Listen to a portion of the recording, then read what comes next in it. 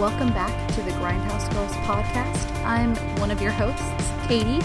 My co-host is Brittany, and this is a podcast about many strange and spooky movies. We cover a lot of independent movies and a lot of horror movies, and we do want to caution before starting the podcast that listener discretion is advised, and a lot of subject matter we cover is not appropriate for children and can be quite sensitive. So if that sounds like something that's up your alley, keep on listening. If not, thanks for stopping by. And on to the podcast. Hello there, this is Katie. And hi there, I am Brittany. And this is the Grindhouse Girls podcast, episode 57. Yes, Grindhouse Girls podcast, episode 57, The Stranger by the Lake. Actually, it's just Stranger by the Lake. Stranger by the Lake, yeah. Yes. And so we're gonna start this off. We gave this on Instagram, but I'm really excited to discuss this movie. Two, I did not realize that there is unsimulated sex scenes in this movie. So quite a few. There were actually supposed to be more than there are in the movie. Yes, but it would have required the body doubles because the actors didn't perform the unsimulated sex. It was actually choreographed what they performed. They hired body doubles for this movie, and they were supposed to be penetrative scenes, but the body doubles refused to work without protection, and the whole point of that scene was to not have protection, which works thematically in the movie. I get why the director wanted, and so he just decided to cut those scenes because he was like, yeah, no, we don't need to do that. And I feel like also, personally, and I'm not a prude, but I feel like if there was penetrative scenes, that would, like, where does the line between a film and pornography, like, begin? Yeah, that's the discussion of this movie. That's how I feel too. I'm like, I know I'm a little bit of a prude compared to other people. I'm not that much of a prude, but I know I ride the line between, like, I think art should be expressive, and I think if something tells the story, whether it's nudity or sexual content, if it's telling the story and there's a purpose for it, that's cool. That's fine. But sometimes I feel like some movies kind of border on, like, did we need this particular explicit, or are you just doing it to get views? Not sure. I don't think that's 100% the case, but I do feel some of the sexual content in this is distracting from the good parts of this film. Like, I was thinking more about the unsimulated sex than I was about the movie at parts.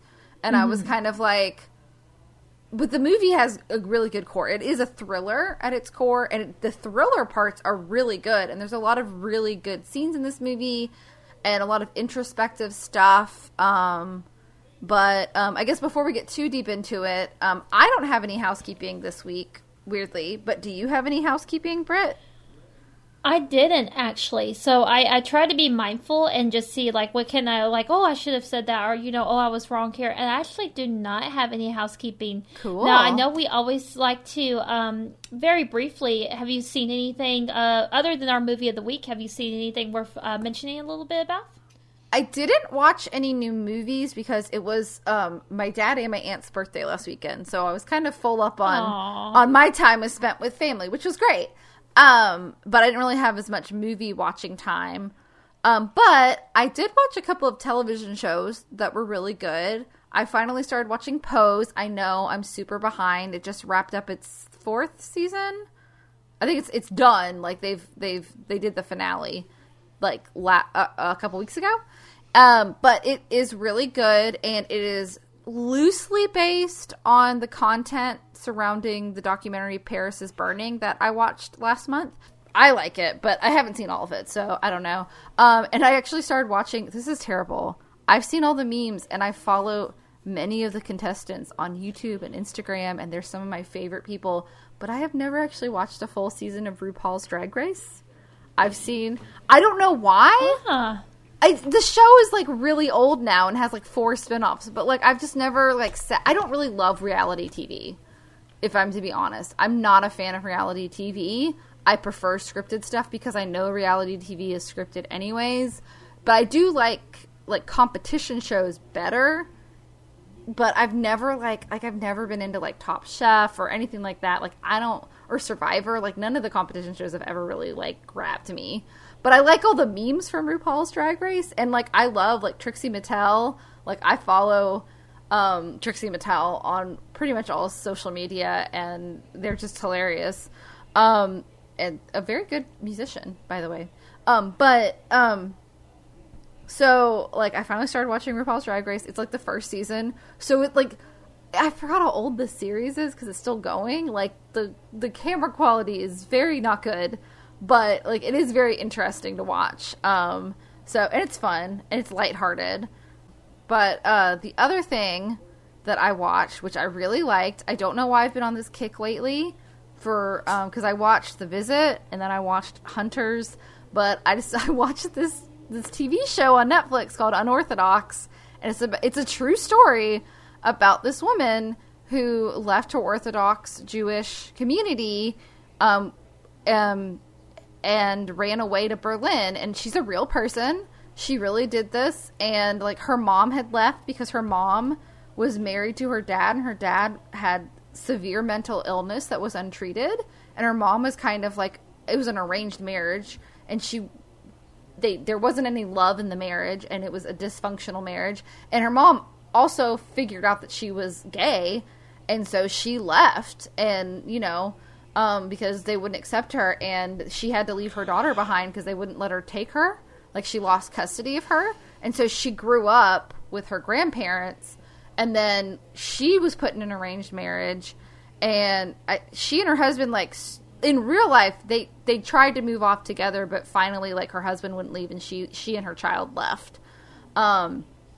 But it's very interesting. They also put this in, I don't think this is part of the real story, but there is a book about it, which I haven't read. But it's like almost like a mini series. There's only 4 episodes. It's almost like a really long movie. But she auditions for this music school in Berlin. Her mom's from Berlin, by the way. That's why she goes to Berlin. But, like, it ends up, like... So there's this whole thing about music, too, and I love music, and I was like, this is great.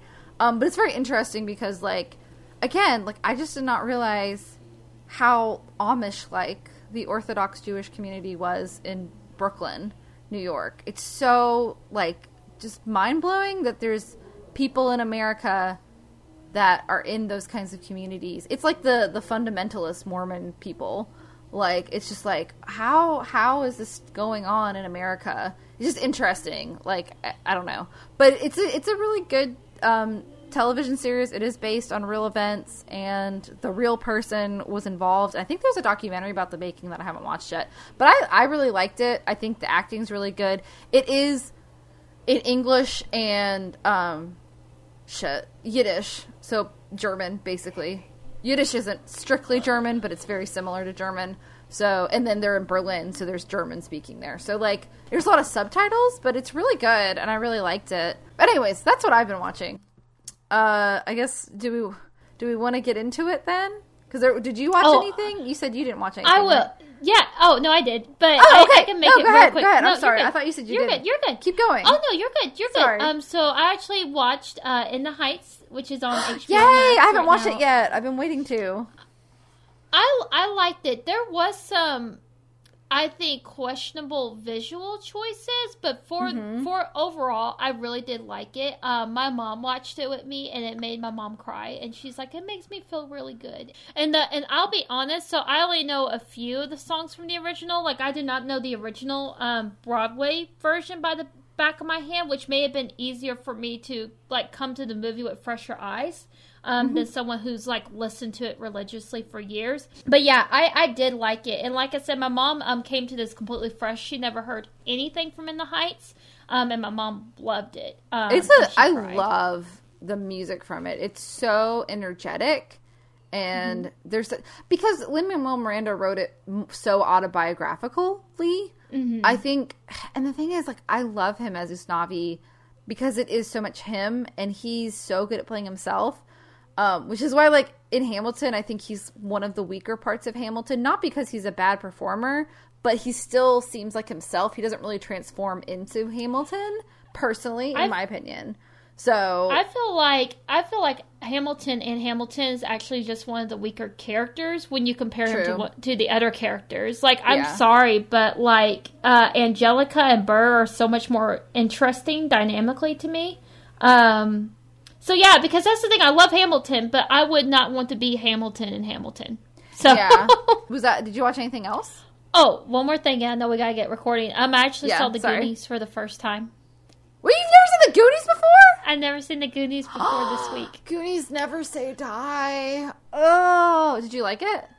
I did. Okay, so I feel like it was cute. I wasn't like, oh my god. But then again, I grew up with like The Sandlot and Homeward Bound, so those are like more my movies from growing up. The Goonies did it first, though. The Goonies was The Sandlot before The Sandlot was a thing. Yeah. You know what probably helps with The Sandlot is that I had a dog. Let's be real. Like, I did like the Goonies. Yeah, it's a great movie. It was cute. I watched it a lot as a child, and which is why when what's his face played Samwise Gamgee on Sean Astin. Yeah, Sean Astin, when he played Sam, I was like, oh, I'll see it because it's the guy from the Goonies, because I just thought he was like the cutest man. I was a child too, but when he was in the Goonies, I was like, oh, I love the Goonies. Also, Marsha Plimpton plays the gum-chewing friend that makes out with mouth, and I love Martha Plimpton. She's so funny. Yeah, it's a great movie. I'm glad you finally saw it. I didn't know you hadn't seen the Goonies. I had it, and Taylor I knew like certain things from the Goonies because parts of the Goonies has become of like part of our pop culture lexicon. So I knew a lot of references. I just never seen the movie, but Taylor loves it, and so he was like, "We don't have anything to watch. We're watching the Goonies." So I'm like, "Okay, we can watch the Goonies because it's on HBO Max right now." So it's a great movie. It's a good like kids adventure movie. It's kind of like It without a scary clown, but scary real people. It actually is pretty scary because there's like people with guns and there's dead bodies and shit, and it's like, oh my god. At one point they almost put Chunk's hand in a blender. I'm like, that's pretty serious for a kids movie. So I know, I've been watching that movie since I was a little kid, and I'm like, I watched as an adult, I was like, that's pretty rough. These kids are like in actual physical danger, but it's cute. It's a cute movie. I think it's part of like growing up to see that movie. I think it resonates better with you if you're younger when you see it. Even though my parents were probably adults when it came out and they saw it, but they watched it with us, so I think they bonded with it because of that. It's a great movie. The Goonies is one that I think everyone should see at least once, if not just to get all the references. Yeah, we have to move on. It is time to talk about Stranger by the Lake. It is, and I want to remind you guys, so this is available to rent on Amazon Prime, but I think both me and Katie did. We also downloaded the Strand releasing app for Amazon, so it's a 7-day free trial, and then I think it's $7 a month after 7 days. I think something like that. I think I'll probably cancel this one because I was looking at their library. There's only one other movie I'm interested in watching from their library. It seems like they release a lot of international films to America, which is cool, but I just like none of them seemed really interesting to me. I was like, so I think I'll probably cancel it. Unlike all my other subscriptions where like Epix, I basically got it just because I wanted to watch Saint Maud, and then Saint Maud ended up coming up on every streaming. That's okay. It's okay. So you can do that. I think there's also that library subscription that you can also do.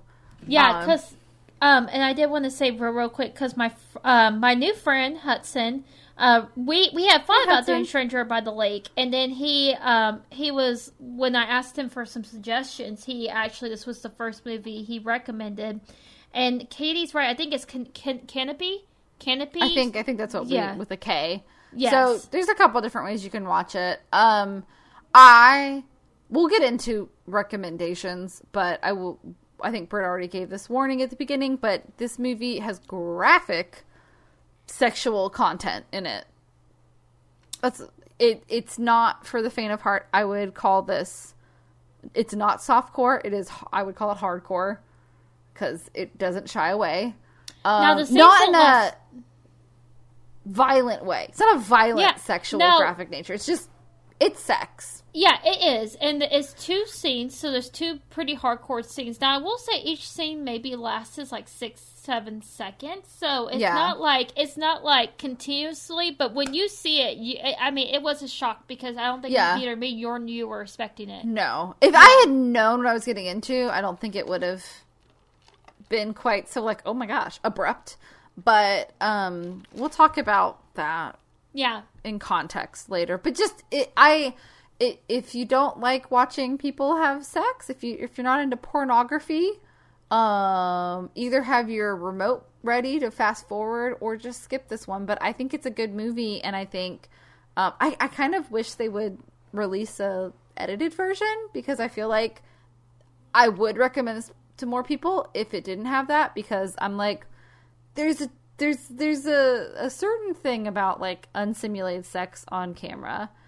I'm like, is it pornography? I'm not sure. But but it's an interesting movie. It is written and directed by the same person, Alain Girardin is how I'm going to say his name. This is a French movie, so please forgive us for mispronouncing French names. But yeah, this was his first of his 10 films to the date and time of this movie being released that actually got released in a wide release. Apparently all of his other movies were very limited releases, but he had made 10 movies before this movie, interesting enough. So, and he's an openly gay French director, too. And so, my understanding was that this movie kind of helped him come more to terms with his sexuality. And fun fact, so as we know, 80% of the movie, the characters are nude, like completely nude. Like, you know, the running joke is that you could take all the wardrobe from this movie and put it in one dresser drawer, and that's not a lie. But he actually kept nude most of the time on set, too. He was nude? He was nude most of the time on set, too. Okay. To kind of help to make the actors feel more comfortable. And fun fact, the first person that Frank talks to on the beach is actually him. Aww. That's great. That's funny. Also, I'm like, I don't know how to feel about that. He put in the casting call that you would be naked for 80% of the filming. So, like, all the actors who got involved came ready to do that, and he was upfront about the sex scenes as well, but he kind of changed his mind before filming. He was like, I'm just not sure an actor has the same ability to hold an erection while being filmed, and also I don't really want to make them feel uncomfortable. So that's why he hired body doubles for the sexual scenes. Now there are scenes where you see the actors' faces that they are actually simulating sex. There is simulated sex in this too. There's one scene in particular where you see both their faces, and those were highly choreographed before they got on set. So it was very mechanical, the actors said, so they really didn't feel uncomfortable with it when they finally filmed it. So I think that's sometimes the best way to film a sex scene in a professional manner is to treat it more like a dance than sex. Interesting enough too, talking about that, so I came across this interview, and I don't know if you came across the same interview, but they were interviewing the 2 male lead actors, and the interviewer asked something to the point of, do you think your sexuality affects your performances at all? And the actor who plays Michelle basically said something, not verbatim, but he was like, well, do you have to be a fish to swim in water? And the actor that plays Frank is like, no, honestly, I didn't think about it. I talked to my casting agent, and she told me what was entailing, and she said, but the director is great, and people love working with him, and I would be comfortable on the set. And he goes, and I just went for it because he's like, I just figured it would open more doors. So my understanding is these actors may be straight that are playing these roles. Yeah, too. I don't think it's a known, their sexuality is known or out. At least not anywhere I saw on Wikipedia or anything like that, or on IMDb. So, I did listen to one other podcast about this, because I was having a hard time finding a lot. I saw some interviews, but I just wanted to know more about the background. And I kept the only other reviews or like background stuff I tended to find were all from straight cisgendered people. Yeah. And I just wanted to have like a queer viewpoint of it. So I found a podcast that specifically talks about queer cinema. And let me see if I can find it. Because I was listening to it earlier today. And I think they even were like, I don't want to like, they just were kind of like, you know, oh, Queer and Now. Queer and Now, which I think is a really cute name. Shout out to Queer and Now podcast. That's cute. They're both gay men who experience, like they, I guess they go through queer cinema, and I was like, oh, that's cool. Their podcast is pretty entertaining. They're kind of like us. They get to the point pretty quickly. And they were like, you know, it doesn't necessarily matter that the actors are gay or straight, but it is nice to know that the person behind the camera has a queer voice, because I think the interpretation is stronger. And I tend to agree. I'm like, not that a straight person couldn't direct a story like this. I think if it was the right person and they had an open mind and they listened to the queer community, but it does help having that experience behind the camera. It's more truthful. And I think we saw that a lot with Celine Sciamma for Portrait of a Lady on Fire, which I don't know if you saw this, but the cinematographer for this movie, Claire Mathon, is also the same cinematographer that did Portrait of a Lady on Fire. Yes. Which, it's both naturalistic lighting and just beautiful. The cinematography is really beautiful in this movie. I just want to go to France and find this lake. And I mean, I'm not a gay man, but I just want to go to this lake and swim because it's gorgeous. Yes. I don't know if I would go. By the way, this is based on an actual spot that the director knows about in France, but it wasn't filmed in the actual spot. He filmed it at a different lake because he wanted somewhere like sunnier and prettier. So I'm not sure if the actual beach they film at is a cruising spot. But there is a real cruising spot like this, and that's kind of where he got the idea for it. But yeah, I was like, oh my God, it's Portrait of a Lady on Fire. It's the same cinematographer. She is a working cinematographer. She has like 2 decades of work behind her, and she's still filming. So. And this movie was also got nominated too. Yes. And so this movie is like visually beautiful, and I had the issue when I was watching it, like, because there's no music in this movie. No soundtrack. None. The only soundtrack is like what's like Portrait of a Lady on Fire. Yeah. So it's like, so you hear like the rustling of like the wind, or you'll hear like an airplane, or you hear like the panted breaths if they're like making love. But it kind of lulls you. Like I felt like so sleepy watching it because it's so calming, like the noises in the film are. It almost makes it seem more voyeuristic. And it is somewhat in how it's filmed, because some scenes are filmed like you're watching what's happening from a distance. But it did feel almost voyeuristic because it did seem so natural. Also, I couldn't get over the fact that it was a very rocky beach and people kept sitting on these rocks in their swimsuits. Oh, I kept and I was thinking like, that too. I was like, is that not uncomfortable? Like, I feel like but they seem comfortable, so I don't know. And the movie's supposed to take place over 10 days, and they had a very short shoot. There was only one day they said they got rained out. So they pretty much, but they couldn't really work that day because he was like, the main character, Pierre de la Donchamp, who plays Franck, did a lot of festival circuits, and I found a lot of interviews with him because he went to a lot of, like, especially Canadian film festivals, and he did the Q&As afterwards, which is interesting. I didn't see the director do any Q&As after premieres. I saw a couple interviews with him, but it seemed like Pierre was really attached to this project and very passionate about it. This movie did win the Queer Palm and the Best Director Palme d'Or at the Cannes Film Festival, which I think is pretty cool.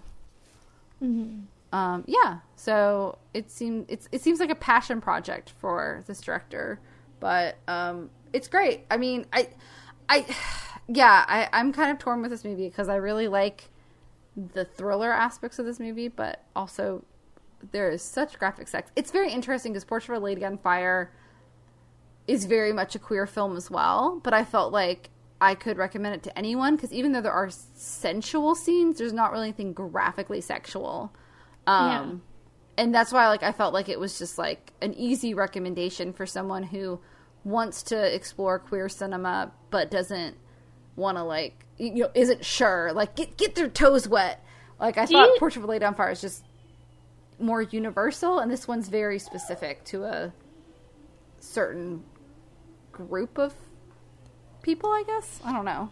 I wonder if it's arguable, too, that this is, like, a male director versus Portrait of a Lady being female director. Like, I don't know if that would have anything to do with, like, the sensuality of it. And there's moments of sensuality in this movie, too. So it's not, like, all just, like, graphic.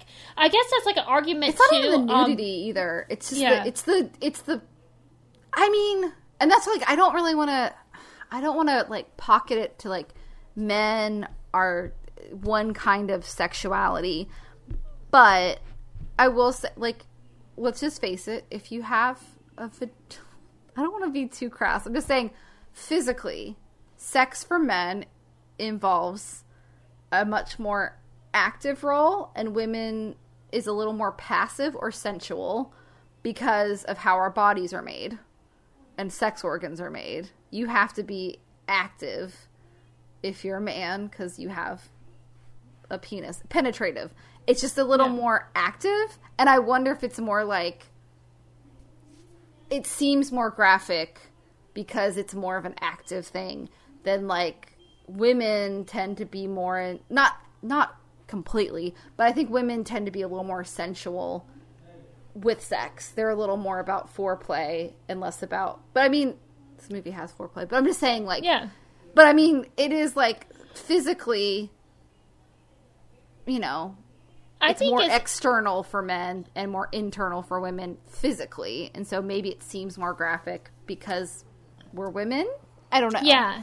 I think it's interesting. We'll probably get into this about Frank's character too, but I kind of have a hard time, like, figuring out what Frank really wanted. Some lady in a discussion said, I've never felt so attached to someone who made so many bad decisions so much in a movie. Yeah. And I mean, I think it helps that he's, like, literally, like, an adorable man. Like, he just has, like, these big, like, puppy dog eyes. And I kind of got young Ethan Hawke vibes a little bit. I don't know if you got that I think he's cuter than Ethan Hawke, honestly. Yeah, no, he's more attractive. I think it's just, like, kind of his facial expression sometimes reminds me of Ethan Hawke. But I also was thinking of Before Sunset, because of course I watched the Before Sunset movie recently, and Ethan Hawke was also, like, almost 30 years younger in that movie. So, but I know we'll get into it. So I know we're going to do a very quick rundown of the characters, and then we're going to dive right into this movie. So we got Pierre, and you say his last name so much more beautifully than I can. Pierre Deladonchamp as Franck. Yes. And he actually won the Caesar Award for Most Promising Actor for this movie. And he was later nominated for the Caesar Award for Best Actor. So he won for Most Promising Actor. Later was nominated for Best Actor for the drama A Kid. But he was also in the movies Eternity, Golden Years, Sorry Angel, and Madame Claude was his most recent film that he's been in. And he does a lot of French TV as well. So he's an active actor. And then we have Christophe Pau as Michel. I don't know if I'm saying his last name correct. I heard Pierre's said a lot, but not Pau's. Who's also, like, in television and film in France. But he was there was actually an American movie that he was in that's based in France when he was younger, before this movie, or maybe around the same time, called The Affair of the Necklace, which I still haven't seen, but I know Hilary Swank's in it, and it always used to pop up on my Netflix suggestions. And he pretty much got cast because he looked like Burt Reynolds / Tom Selleck. Yes. Because that is exactly how he looks in this movie. Yeah. Exactly. We do have Patrick D. I am so sorry about his name. I get really. Yeah. It's probably Patrick sees IMDb as Henri, which I get how to say Henri's name. It's like ennui, but with an R. I love his character, by the way. I do too. I loved him, and he appeared in a movie A Childhood, all about All About Them. Am I reading that right? I can't remember my own handwriting, damn it. The Apparition. And he was also in I Lost My Body, which was nominated for Best Animated Film a couple years back now. Mm-hmm. And I've always wanted to see I Lost My Body. I've heard really good things. I heard it was really good. Yeah. I heard it should have won that year, too. A lot of people were like, yeah, that should have won. And something else won. But, yeah. And then Jerome Chapet as Inspector Damrodeur.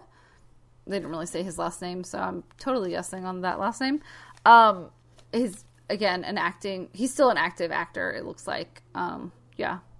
But he hasn't done as much stuff, but I thought he was good, too. There's a lot of other people in it, but they're either not named, because this movie is about anonymous sex, and either they're not named, or, like, they weren't really super important, I guess. At least in my view. Like, yeah. I would agree. Yeah. These are like the 4 main characters. Yeah, exactly. Yeah. And then, of course, I would say we can even take Damrodeur out of the equation and make it about Henri, Franck, and Michel. And they're like our trifecta. Yeah. The inspector is really more of a catalyst for making things happen than a character, you know? But he does have some important things to say, which I thought he did a good job. Do you have a synopsis for this? I do. It's not a very good one, but it is a synopsis. And it's Franck spends his days at an idyllic lake that also serves as a cruising spot. While there, he meets the lonely Henri, who he befriends, and he starts to fall for the attractive and dangerous Michel. See, mine was like... During a hot summer, Franck visits his regular lakeside cruising spot and sets his sights on the dangerously attractive Michel and befriends a lonely older man named Henri. I just feel like this movie reads like a romance novel. Yeah. Kind of. It kind of does. Okay, I will say, this just popped in my head. This movie does kind of feel like a trashy romance novel.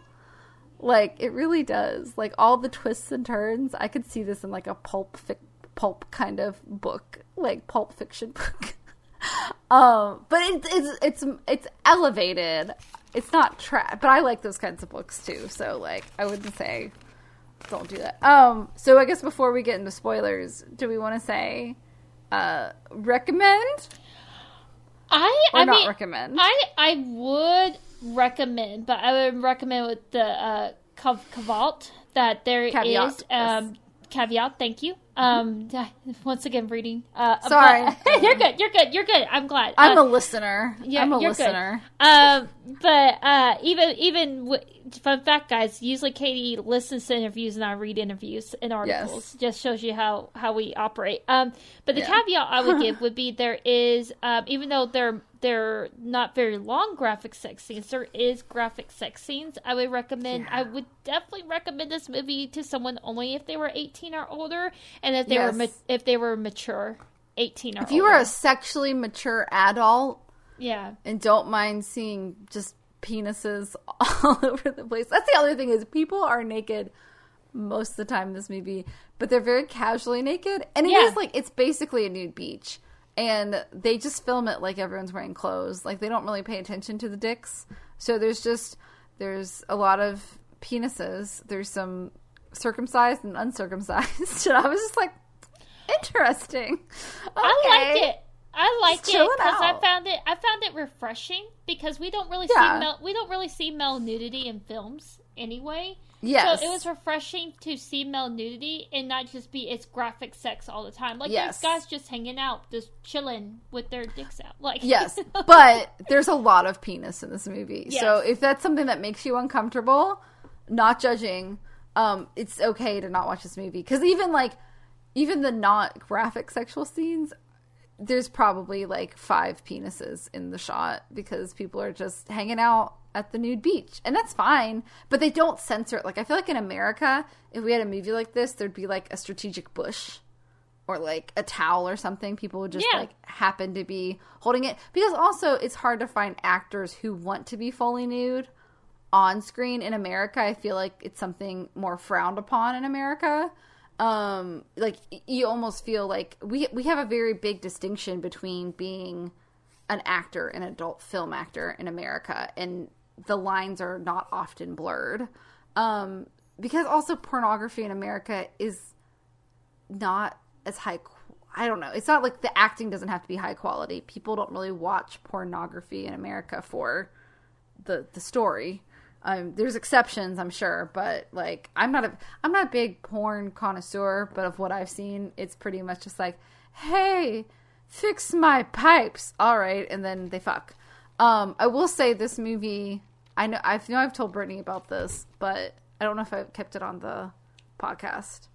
This movie reminds me, because of the location, because it's a bunch of like naked men in the woods hooking up, it reminds me visually of this gay pornography that I have seen, but without the sex, because they're my favorite.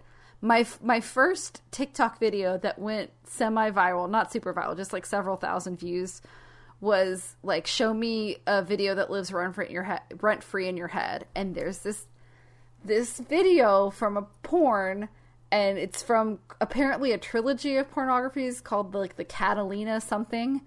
And the clip is just this guy saying, I should have left you on that street corner where I found you. And this other guy goes, but you didn't.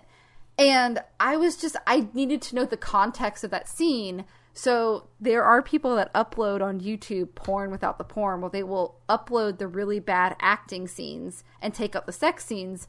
And so I watched that, and I watched the whole thing and found out it was the wrong one in the trilogy. It was the same actor, and he was wearing similar clothing because probably they were all filmed in the same time. But I watched an entire gay pornography without the sex, and like it wasn't even the right one. There were some really funny things in it, but I was like, I've never figured out the context of that scene, and it bothers me. But the one I ended up watching, which I can't even remember what it's called, is also a bunch of men in the woods hooking up. And so I was getting like flashbacks to that, and I was like, huh, do men just like to hook up in the woods? Is that just a thing? Because I always think about ticks and things. Like the whole time people are hooking up, it looks really romantic that they're like in the grass and they're like just sprawled out naked enjoying each other. I was like, oh, that's romantic. But then I think about how itchy that grass probably is, and that there's ticks and shit. And I used to camp a lot, but I'm just like, I don't feel like I need sex that badly to risk getting ticks. I don't know. Sorry, I wasn't trying to go on a tangent. I was visually, this movie does like kind of, it's just a lot of naked men, and is cool. I would say it does get very hot and heavy. I was feeling the heat, and I was like, oh, because I've never really watched gay porn sex scenes. I've never watched two men have sex before in my entire life. But I mean, it's not something that you necessarily go seek out, I guess. Or just maybe I haven't watched enough. I don't know. Is it weird that I've never seen two men have sex before? I don't think now that you mention it, I don't think I've seen I don't ever think I've seen intentional gay porn. It's more like I've walked into a room and someone was watching it. Yeah. Yes. And honestly, there was a scene where there was a sex act, and the way they were performing it surprised me. And I was like, oh, I guess you could do that way. Huh. I didn't think about that. I was like, wow, I feel really small-minded that I never realized you could do this specific sex act the way they were doing it. And I was like, huh, you learn something new every day. I was just like, so it's not, I mean, I don't know. I don't feel like, I don't know. This is like, it's a hard to recommend movie. Because again, I feel like Portrait of a Lady on Fire was such a great movie in the LGBTQ plus genre, because it's not really, and the other thing about Portrait of a Lady on Fire, it doesn't feel like it's pigeonholing itself in something. I think it's just a great movie, and it just happens that the two main characters are women and they're in love. This movie didn't really feel like I don't know, it just felt like a lot of I don't know, it doesn't feel like I could recommend it as well, simply because of the explicit sex acts. The rest of the movie feels like Portrait of a Lady on Fire, where it's just a thriller, and the two people who are in a romantic relationship happen to be men. And like, I don't think the story makes more sense if it's men, but I don't feel like they treat the characters as a stereotype. Yeah, I agree with that. Which is important, which is how I felt about Portrait of a Lady on Fire, which is why it was so refreshing. Because a lot of times you watch movies with LGBTQ plus characters, and they're very stereotypical because, like, a straight vanilla person wrote it, and they're like, all gay people act like this, and it's like, nah. It's just because you're gay doesn't mean you have to act a certain way. And just because you're straight doesn't mean you act a certain way. Everybody's an individual. But it's just the graphicness. I'm like, I would love to recommend this to more people, but I feel like I'd have to give them all a warning that there's lots of penises, and there is a money shot, a cum shot, which that's probably the thing, because it's the first thing that's graphic, and it kind of comes out of nowhere.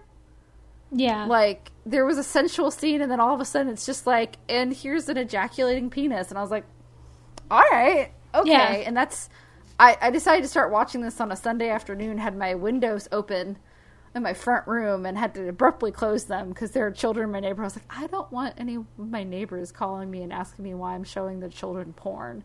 So I just did that. Anyways, I'm sorry. That's a link. So yeah, recommend, but caveat. Yes. Definitely a caveat. Absolutely.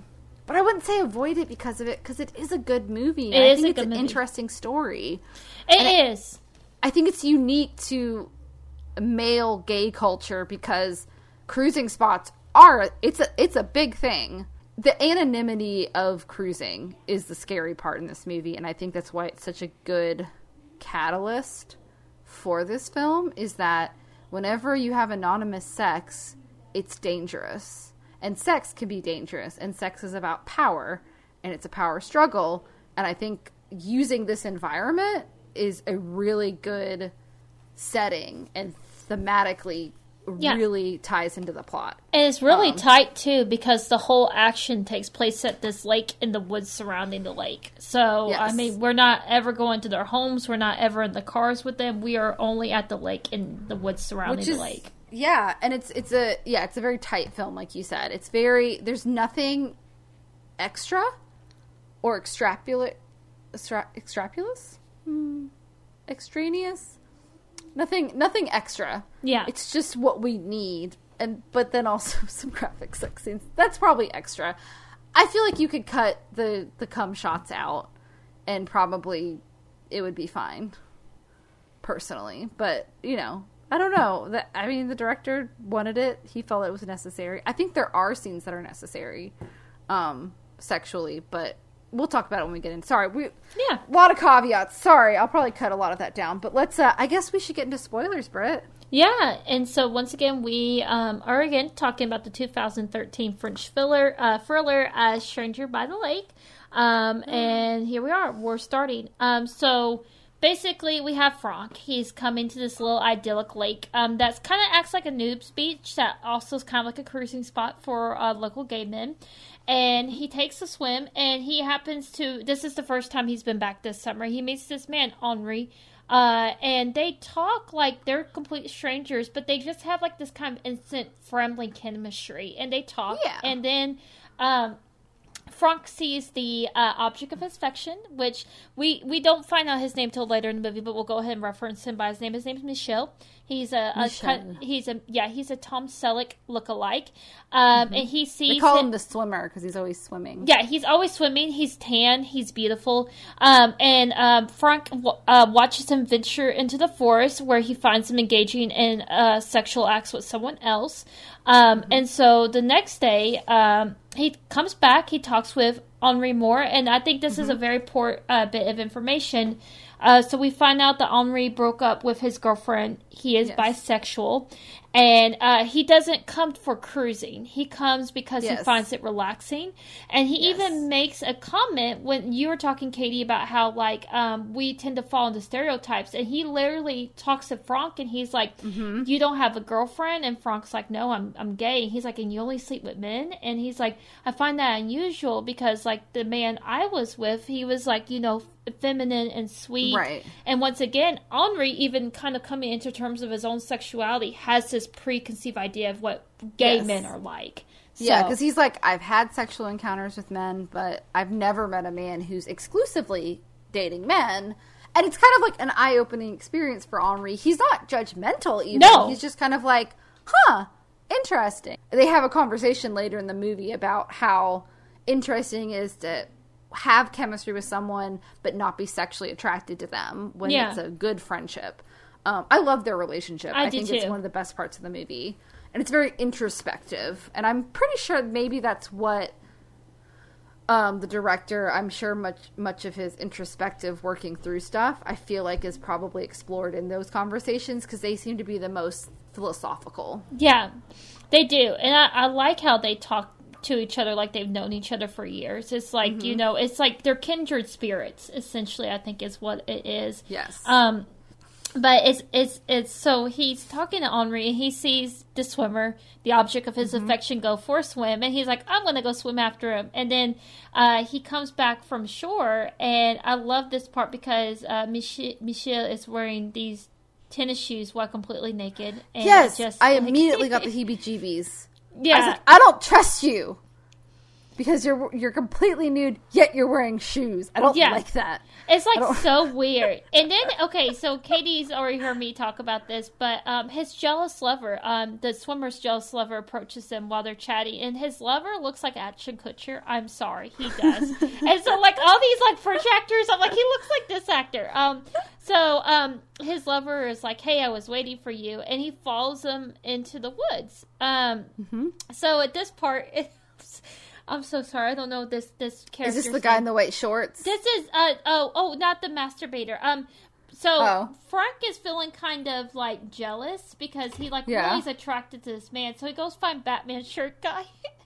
Oh yeah, Batman shirt man. I think that podcast I was listening to said the same thing. They're like, yeah, they got the Batman shirt. Yeah, or I put Batman shirt / condom guy, and yes, yeah.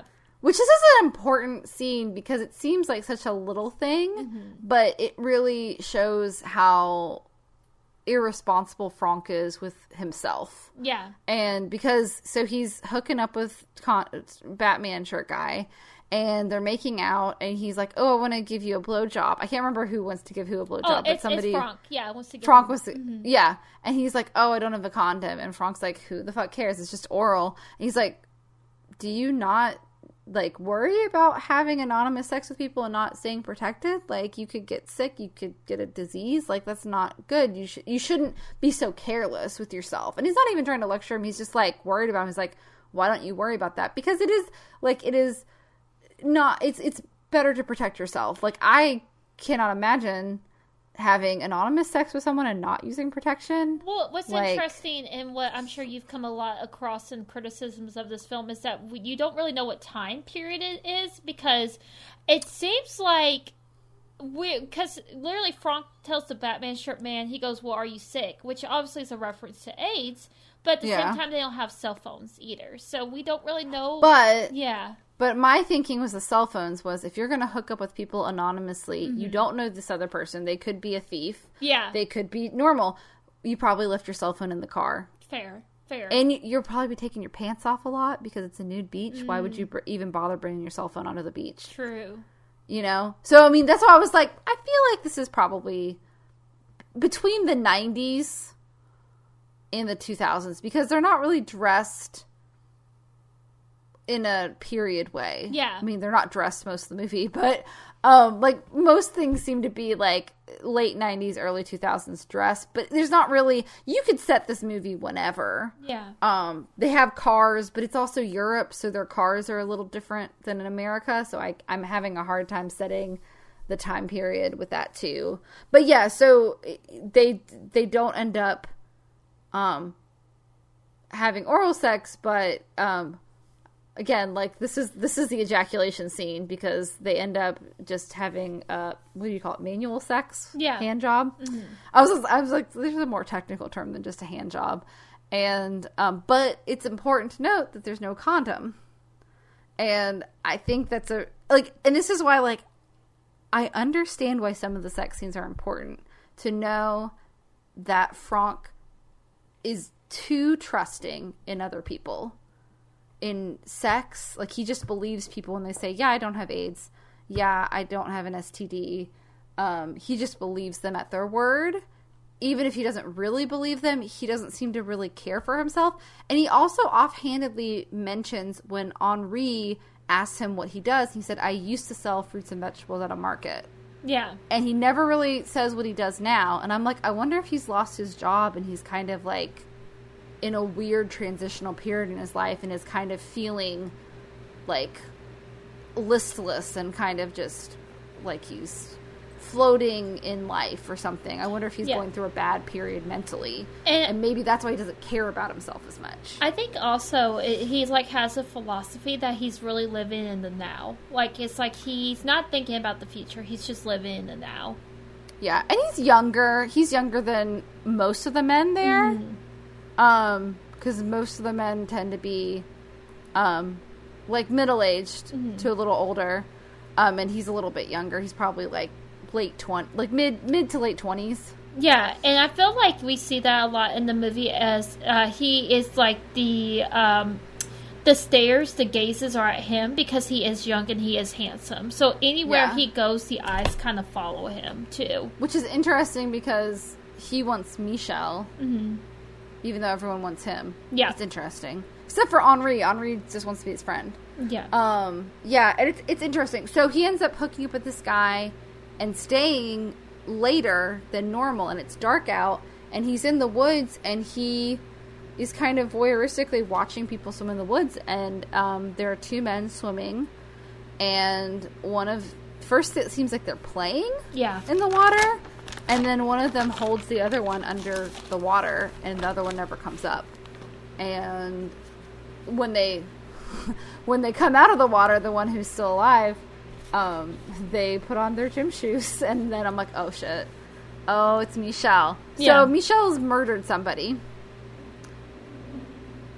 Doesn't seem to be any lead up to the murder. It seemed to be very abrupt. And Franck sees it and says nothing. Says nothing to the police, says nothing to Michel. Yeah. And this is when I start questioning Franck. Yeah, Michel realizes it's Franck too because, I mean, we figure it out later, but when he leaves, there's still a car left. And he looks at the car and he's like, huh, because he realizes someone's still here. And of course, Franck, it's really interesting because this scene, after he witnesses the murder, he's surrounded in darkness, so we can see his outline, but we can't really see his face and what he's thinking. Right. Yeah. It's very interesting. Yeah, and so Michel ends up coming up to him the next day and kind of pursuing him. And there is, because he saw the car, it's like, is he pursuing him because he likes him? Or is he pursuing him because he thinks he should keep him close so he doesn't tell on him? Yeah. Because he asked him, like, oh, is that your car? And he's like, yeah. And Franck tells him, like, yeah, that's my car. Franck's not, he's not the wisest person. I don't think he's stupid, but he's not very protective of himself. Well, what's amazing is, like, he's so, like, drawn to Michel. Like, I like to think that, like, even no matter how attractive I found someone, if I saw them kill someone else, I would still be like, oh, fuck. But it's almost like Michel is just too tempting for him to resist, and it almost makes you wonder if it's like the darker side of human nature, that if you really are lusting something after someone who seems out of reach for you, how far are you willing to go? And I think that's an interesting dynamic, but you're still also screaming, like silently just screaming, watching him the whole time too, I feel.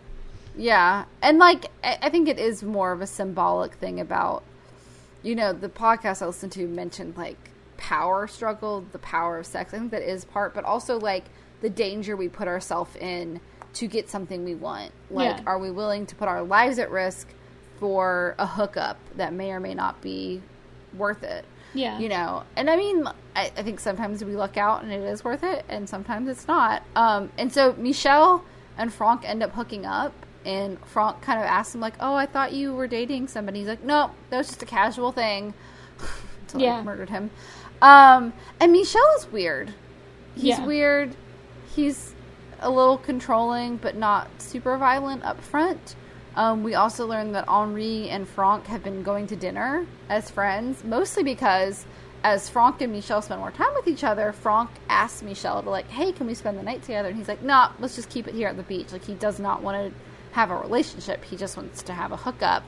And Franck very much wants to have a relationship. Yeah, because he even tells Henri that he's like, I think I'm falling in love with him, is what he says. And that's where... And this is the conversation where Henri and Franck discuss the fact that I have no desire to sleep with you, but my heart races when you come near because we have such an intimate relationship in such a short time. It's very sweet. And I also like that because I think it's good to establish that it is a true friendship. Yeah. And, Henri would be a great partner for Franck if they were sexually attracted to one another, but they're not. So they're just going to be friends. And, I think we all have had that moment where, like, if only I was attracted to my best friend, my life would be so much easier because I wouldn't be looking for a partner. But it's like, just because you're friends with someone doesn't mean you're going to be sexually attracted to them. Yeah. Even if you would make a perfect complement to each other, chemistry is a thing.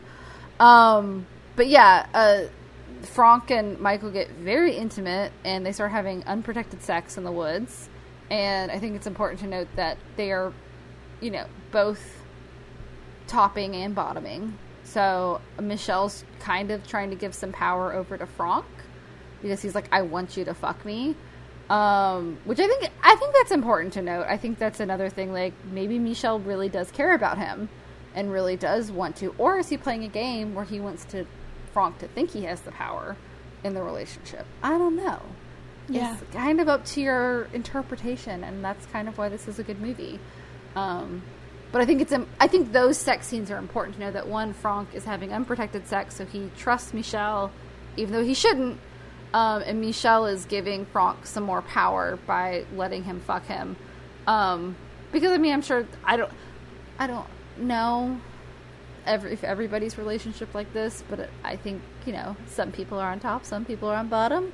Doesn't matter either way. In a good relationship, I wouldn't say it means anything, but I think in some relationships it does. Yeah. I think there is a power struggle. It's kind of like, some people like to be dominated, some people don't. And not everyone even enjoys that part of sex, but I'm just saying, I think they're definitely thematically playing with it in this movie. Yeah. Like, not that it really matters who's on top or who's on bottom, as long as everyone's having a good time. But I think in this context, Michel might be playing a mind game with Franck, or it might just be thematically like, maybe Michel really does care about Franck. Maybe he's going to change. Maybe he killed the other guy to be with Franck. And it's a bad thing to do, but he did it in the name of love. Maybe. Yeah. I don't really think that, but I'm just playing devil's advocate. But Henri starts telling Franck that, hey, Michel's kind of weird. Like, I don't know about you, but I think he's weird. And there's a detective poking his nose around, and they find the body in the lake. Yeah, they do. And so it's like, it's unusually, so most days, like, the beach has, like, men everywhere, or, like, at least sporadically spread. And then, like, Franck gets there, and it's just Henri. He's like, yeah, they found a body in the lake. And it's, like, unusually quiet. Yeah. And so, Dan Rotter confronts Franck and Michel about the victim, asks them questions. He explains, he's like, yeah, I don't know if it's a murder, but I'm trying to figure out what happened, if anyone saw anything. So, yeah, and so we end up having a scene shortly after him and Henri talk about, like, the feelings Henri has for him, and he has a very tense conversation with Franck afterwards where he's like, your lover was murdered, and you don't even seem remotely upset about it, and, so I think it's really, really interesting, because after that scene, Michel kind of storms off, and there is this masturbator, that's kind of like throughout the whole movie, and he comes up, he's even like tried to grab Franck's penis before, and he comes up and he's just like, can I share your towel with you? I want you.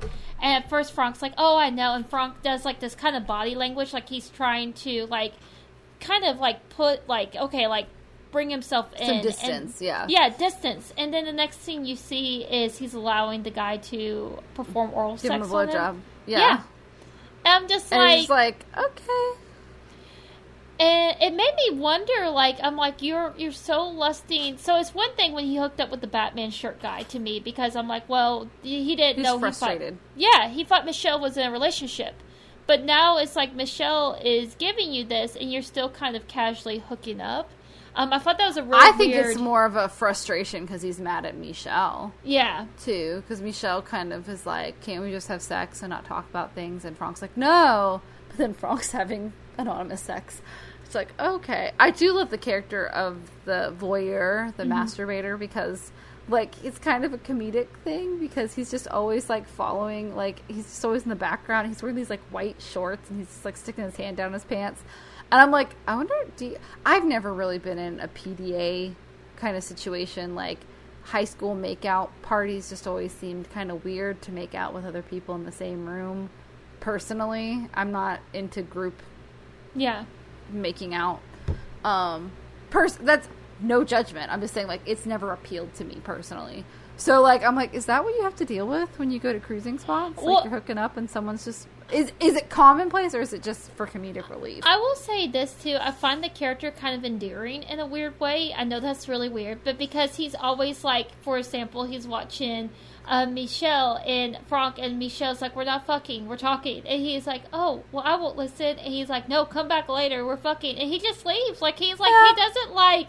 pressure into staying. It's like if someone asks him to leave, he leaves, and I find that like oddly quirky and kind of endearing. And with this situation with this particular man too, it's almost like a place where people can live out their fantasy without judgment. So I think it makes more sense there too.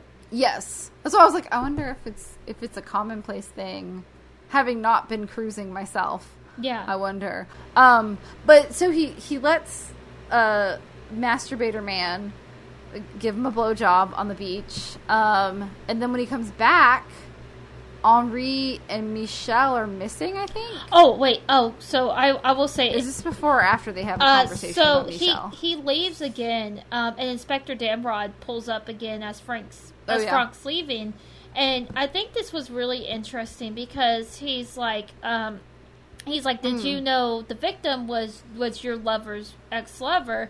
And he even tells Frank, he's like, look, like, does it not concern you that, you know, this man's towel and his shoes were just on the beach for days and he just went missing. He was one of your own, and show some concern, if only for yourself. So he's like being like this. He's like, it could be a serial killer. Like, it could be a homophobic serial killer coming after people. Like be careful. And this was so he really seems like a genuinely nice man, but he's a little clueless about the culture. But and this like bothered me too, is because after Damrod leaves, Frank is like, Michelle, and like Michelle just comes out of the fucking darkness, like just listening, just was like, oh, I wanted to see what you were doing, which is like to me like major red flags. Super creepy. And there's a point where I don't know if it's before this or after this, I can't remember for sure, but Henri is kind of telling Frank, like, I'm pretty sure Michelle had something to do with that guy. Yeah, this is next day, And also, like, please be careful. He's super dangerous. There's something strange about him. He's just not right. Again, he's wearing sneakers and only sneakers. There's something fucked up about that. I wish he would have actually said that, like... Right. But, like, they're having this conversation, and Michelle, like, just, like, walks up behind them. I was like, oh, shit. And then somehow Frank kind of walks away from the situation, and he comes back. Yeah, he comes back from swimming. Oh, there is one really creepy scene earlier where he and Michelle are swimming, and it's almost like Michelle's like chasing him, and I'm like, and it's very tense because you're like, oh god, is he going to drown him too? Is that like his fetish? But it's also in the middle of the day, so probably not. But it is like, you can feel Frank's kind of like, maybe I shouldn't be alone in the water with this guy. Yeah. But he goes swimming, he comes back, and Henri and Michelle are missing, and he's like, and so right before that too, Henri actually confronts Michelle with no one else around, because this bothered me too. I think I know what was happening. But he confronts Michelle. He says he knows he's the killer. And then Henry literally tells him, he's like, oh, I'm going to go take a stroll in the woods. And he even looks back at him. And it's like, really fucking weird. What the fuck are you doing? And that's when you can take over. I'm sorry I didn't mean to interrupt. But Frank realizes they're no longer on the shore. And he panics. And, yeah. Yeah. And he goes into the woods and he hears some noise. And at first I thought maybe Michelle and Henri were hooking up at first. But turns out not to be that. You see Michelle come out of the woods by himself. And I think you see a knife in his hand. But I'm honestly... again, this movie, because it's very naturalistic, sometimes it's hard to see things, which makes it more realistic. But he waits for Michelle to kind of go back into another part of the woods, and he goes through the bushes, and Henri has had his throat slit and is dying. And Franck tries to save him. He takes his shirt and he tries to, like, do the blood, and he just says, "It's okay, I got what I wanted." So, obviously, Henri's probably been trying to kill himself, and that's probably why he came to the beach by himself, because he's really depressed, and he's like, you know, this is, at least I don't have to kill myself, someone else killed me. And see, it's almost like he put himself in danger. And I was wondering maybe also because he only had Franck, if like him dying was like his way of maybe making sure Franck got out of the situation. Maybe. Yeah, and I don't know, I think your interpretation could be correct too, but I kind of wondered about that line as well.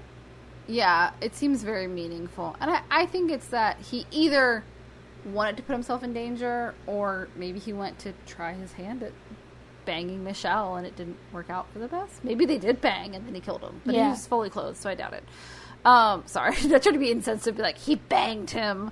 But like, I was like, I don't know, maybe he's been voyeuristic, because he, like you said, he did have past encounters with men, but didn't seem to be very lasting. But also, he never really says why his relationship broke up with his girlfriend.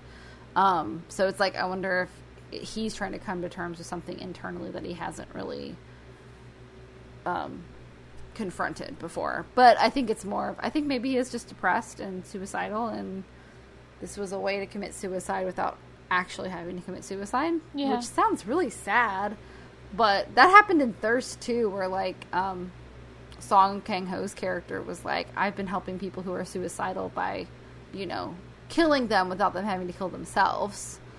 And that's an interesting thought. But anyways, so Franck gets really scared and starts trying to run away, and he sees the inspector like come out from like the parking lot, and Michelle comes out of the bushes and just stabs him a bunch of times, and you're like, oh no, oh no. And then like, so Franck is hiding from Michelle in the woods, and it's very tense, it's very dark, you can't see anything, and Michelle's like calling out his name, and then it goes quiet for a while. And then Franck comes out from his hiding spot. You have to mention the one Michelle's thing he name. says. You have to mention the one thing Michelle says. He's like calling for Franck's name, and then he goes, "I'll go home with you. Like, I'll stay the night." Yeah. Yeah. And he goes, "Michelle," and then the movie ends. But there was an alternate ending, according to Pierre, the main actor. He said originally the ending that they filmed was they did go home together, and they just left. And but I think the way they decided to end it is better, because it's like, is Franck gonna get murdered, or is he gonna live happily ever after with his serial killer boyfriend? I like that they leave it ambiguous. Like that's I like that too. Because, like you said, it's like, does Michelle really maybe love Franck? Or is it really that he is playing games and he is going to kill him? Yeah, you wonder if he played the same game with his former lover, or if, like, he did this for Franck. Because, I mean, like you said, everyone likes Franck. Maybe he just really, really liked Franck. Yeah. You know? And it's a good movie. It's not crazy long, either. It didn't feel long. And I think the thriller aspects of this movie are superb. I do say, like, again, it's just hard to recommend because it's so explicit in its sexual acts. And again, if that's not something that bothers you, cool. But I feel like a general audience would be hard to recommend this movie to.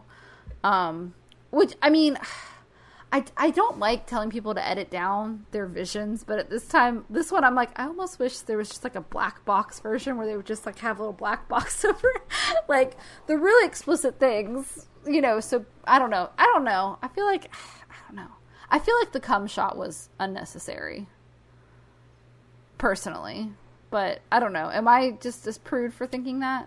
No, I don't think so. It doesn't really. So what I'll keep coming back to. I think not knowing was a shock to me. I don't really mind those type of things. Now, my thing as a person who loves film, I don't really think it's necessary. But at the same time, it doesn't bother me either. Like that's how I feel too. Yeah. But again, I'm not offended by it at all. I just feel like it was unnecessary to have a cum shot. I don't think we needed that. I think it was distracting to the plot in some cases. But I do think it was important to know that Franck was not having protected sex. Yeah. I think it speaks to his character. And I understand keeping that stuff in, because it is like, it gets a little boring if he just keeps talking about, like, I don't want to wear a condom. It's better to show it, you know, in script. So I think a lot of that I agree with, but I just, you know, and I will say the oral sex scene didn't bother me as much as, for some reason, the cum shot just, I think it was because I didn't expect it. I was just like, what? This is really, I hate to be... No, this is graphic to mention. So my second time, the first time I watched it, I was so taken back by both scenes. The second time, I could very easily tell it was body doubles. Okay. Yeah. I mean, at least it's honest. I will say it's a very honest portrayal of sex and sexuality. Yeah. I could definitely appreciate the movie. And I will say, yes. I'm very glad we watched it, because it's unlike any movie I've ever seen before. I can honestly say that. So. Yeah. And it is kind of bringing you into a world that, if you aren't in that world, it is bringing you very honestly into that. And so it's interesting. I really like the way it was filmed, and that it's, like, very voyeuristic. Like, because there's so many voyeuristic people at the lake, because they're essentially, they're cruising, they're checking each other out. Yeah. So to feel like the camera is almost like your eyes, and you're a witness to the events, I really love that aspect. I think that was one of my favorite parts of the movie, was the way it was actually filmed. To me, I get it that it is a thriller, but to me, there wasn't enough really moments that it really kept it interesting. Like, I thought the movie was a good movie, but I didn't, like I said, the soundtrack, another thing, the ambiance of the soundtrack was cool because it was so much natural. But it made me feel really restful. Like, even the drowning scene, like, it's horrifying that someone's being drowned, but the way it was filmed, I didn't feel the real terror behind it. I guess if that makes sense. I think maybe some music would have helped that aspect. But, you know, I kind of like that they made a choice to not have any music. They don't have diegetic music, which is weird, because sometimes, like, Portrait of a Lady on Fire had diegetic music. Yeah. But they didn't have any, like, soundtrack. Well, yeah. So, and it's really admirable that, like, he had a choice and he stuck with it. And also, I mean, this was a very small cast and crew. Like, I think they said 20 people were on set at all times. That's nothing. So, I just remember the cinematographer is a woman and the director was naked all the time. Interesting. Yeah. I guess she was fine with it. Yeah. I don't know if they ever worked again together, but that's funny. I just was like, oh yeah. Oh yeah, a female cinematographer. So there's some women power in this movie. Yeah. Yeah, was there anything you hated? Nothing that I really just hated. Once again, I think, and this is just my critical view. And so my thing is that, like, I don't think any critic who reviews a movie is going to be the end all and be all on the movie, because everyone has their different opinions. I like that the choices made in the movie where the director had a vision. He really stuck with his vision, and he made a movie that was completely original, unlike anything I've ever seen. Just for me, I don't really think I saw the rewatchability factor. It wasn't there for me. Like, I watched it twice, but I watched it twice because I really wanted to know the key plot points to talk upon in the podcast. Right. Yeah. And I kind of felt like I got it from one watch. Usually I watch them twice, but again, like, I didn't feel comfortable watching them with other people around. Yeah. If I'd watched it, like, on Friday night, I probably would have watched it again on Sunday. But I just was like, I was with my family, and I wasn't sure how explicit this movie got, but I knew that it was at a cruising spot, and I was like, yeah. You know, my parents are pretty chill with most movies. They're pretty open-minded, but they don't love like, it's uncomfortable sometimes to watch explicit sex with your parents, obviously, on TV. That's something I desire. My 10-year-old nephew is staying with us this weekend, so I knew there was no watching this one in the living room. So, yeah.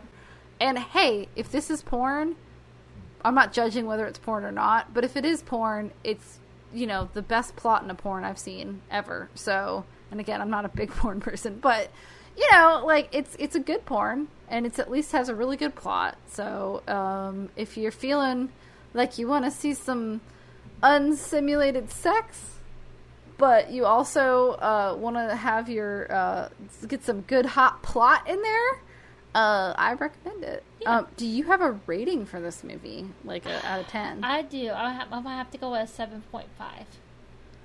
Okay, I gave it a 7. Okay. Mostly because it's just not easy to recommend to a wide audience, but I really like the movie, and I think it's really well made. And I do want to watch another movie by him, at least one, because I find it, I was like, that's interesting. I think it's interesting. I think he's a really good filmmaker. Yeah. Did you have a Grindhouse Girls rating? I did. I had a few of them. None of them are my strongest, but my personal best, I think, is rated T for Tall, Tan, and Terrible. Oh, okay. That's cute. But I also had D for Drowning Lessons, which is actually also a song by My Chemical Romance, and that's all I could think of with the drowning scene. And then, or you could rate H for How I Learned to Drown. How I Learned to Drown, yes. Ha ha ha ha ha ha. That's a theater reference, y'all. Yes. Sorry. But I also, my least solid rating was T for Tennis Shoes and Towels. So. Interesting. Yep. Like those. I had rated M for Mysterious Mustachioed Men and Money Shots. And then, this one's just a throwaway one.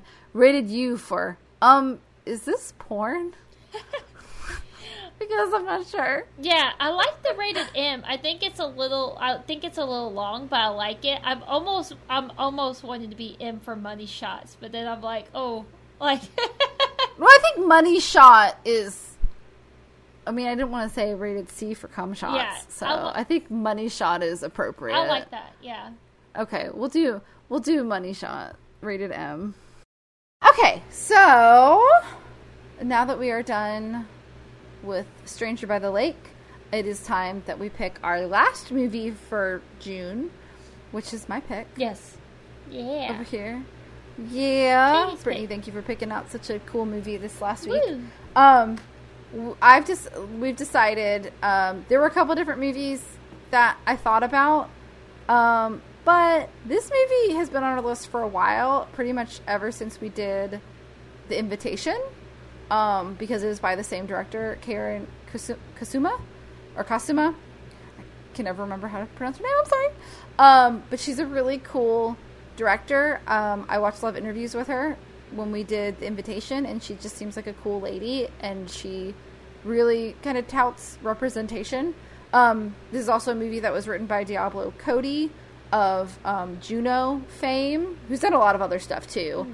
I think, didn't she create The United States of Terra as well, which was an interesting I don't TV know if series. She did. I know recently Tully was her most recent tout, so we'll have info on her next week. But we are going to do the queer horror comedy satire, Jennifer's Body, a movie that was sorely misunderstood due to marketing when it was released, and therefore really didn't make a whole lot of money. I remember seeing it and always wanting to watch it, but the commercials made it seem like it was crappy and just like an average like slasher movie. So when I finally saw it, I was so impressed and so blown away by how cool it was. Yeah. And how entertaining it was. And it's a very, I would say it's softly a queer movie. It's not, and I'm just saying queer just to incorporate everybody. So tell me if that's offensive, please. I don't want to offend anybody, but I think that's okay to say. But it's just a general, like, I would say it's softly supportive, but it's very honest about sexuality, especially figuring out your own sexuality is part of the movie. It's not the whole thing, but I would say a lot of the movie is probably symbolic for sexual maturity. and how we change from being children to being adults in adolescence. It's a big part of it. Also, it's kind of fucking hilarious, and it's pretty gory. Yeah. Like, it's kind of zombie monster demon-y, and also Adrian Brody has a really funny part in it. And it has gotten kind of a resurgence lately. People are talking about it, and also it was released when I think we were in college when it was released, or high school. 2009, so like maybe freshman year for me anyway. Yeah. So when we were pretty young, which wasn't like the dark ages, but people didn't really explore sexuality in it. It was kind of like, it was kind of the first years of like, it's cool to be whatever, but also we're gonna put you in a pigeonhole of your sexuality, and this movie does not do that. At least to what I remember. So, and it's kind of been touted as like an honest portrayal of bisexuality and like bi-curiousness, kind of, and exploring your own sexuality and trying things out. That's not what the whole movie's about at all, but it is a big part of it, and I think it's a entertaining, and it's kind of a light movie. Yeah. I'm making it sound way more serious than it is. It's really not even that. But a lot of people, there is some, you know, girl on girl light action, but they kind of made that the whole advertisement campaign was like, ooh, these two hot actresses kiss. But that's really like barely a part of the movie. Yeah. In that kind of way, it's more of the relationship between the two people, and it's not such a sexual thing. And also, the complexity between females, like friendships, is like a very big part of the movie, just because, small spoiler alert, but the two main characters have been friends practically their whole lives. Yeah. And so like how your friendships change when you mature, especially with women, female friendships. So it's very, so that's what I think. It's a great movie. It's very female centric, and we did a very male centric movie this time, so we're going to do a very female centric movie. And one that is pride positive. Yes. We'll call it a pride positive movie. But I mean, I think people didn't... I feel like no one talked about it until recently, about how it is very pride positive. But that's kind of... if you've heard about it recently, I think people are rediscovering it. So we're going to jump on that bandwagon, because it's definitely been on our list for a couple of years. Yeah. But we're going to jump on that bandwagon and talk about it. Because if you haven't seen it yet... You should watch it. Right now it is streaming on Hulu. And highly recommend. Also, we recommend The Invitation, but we already did that one, so, you know, whatever. But yeah, so we're going to do Jennifer's Body next week. Last movie of June, Pride Month in America. And yeah, I think it's good. Because honestly, like, the other one that I thought was appropriate for us would be High Tension. But again, I need to watch it again and do some more research before we talk about it, because I need to look at it from a different, like, experience level of living. Yeah. And see what I feel about it at this point. Because I just don't want to do something and the whole conversation be, this movie is homophobic. I don't think that would be a very good discussion. Yeah. So we just all get pissy and we just all be sad. Yeah. So, but it is an interesting movie in a lot of ways, but we're not going to talk about that. But Jennifer's Body is kind of a romp. It's very funny. Chris Pratt is in it before he was famous, in a very tiny part. And there's a lot of really good... Megan Fox is obviously in it, and Amanda Seyfried, who I feel like kind of got shafted for a few years. Amanda Seyfried is a much better actress than people give her credit for. She kind of got pigeonholed in being like kind of a wispy, kind of light and airy characters. Mm-hmm. But she's got more range than people give her credit for. Plus, she's my favorite character in Mean Girls. Karen is the best character in Mean Girls. The funniest character. I was her for Halloween one year. That's how much I love her. Freshman year, I made mouse ears and wore a skanky black dress and put a backwards K on my chest. And went around holding my boobs and telling people the weather prediction. That's funny. It was a great night. It was a fun night. I love costumes that I can be in character for. It's fun. Anyways, so we're going to do Jennifer's Body. Yay! Yes! I'm excited. Me too.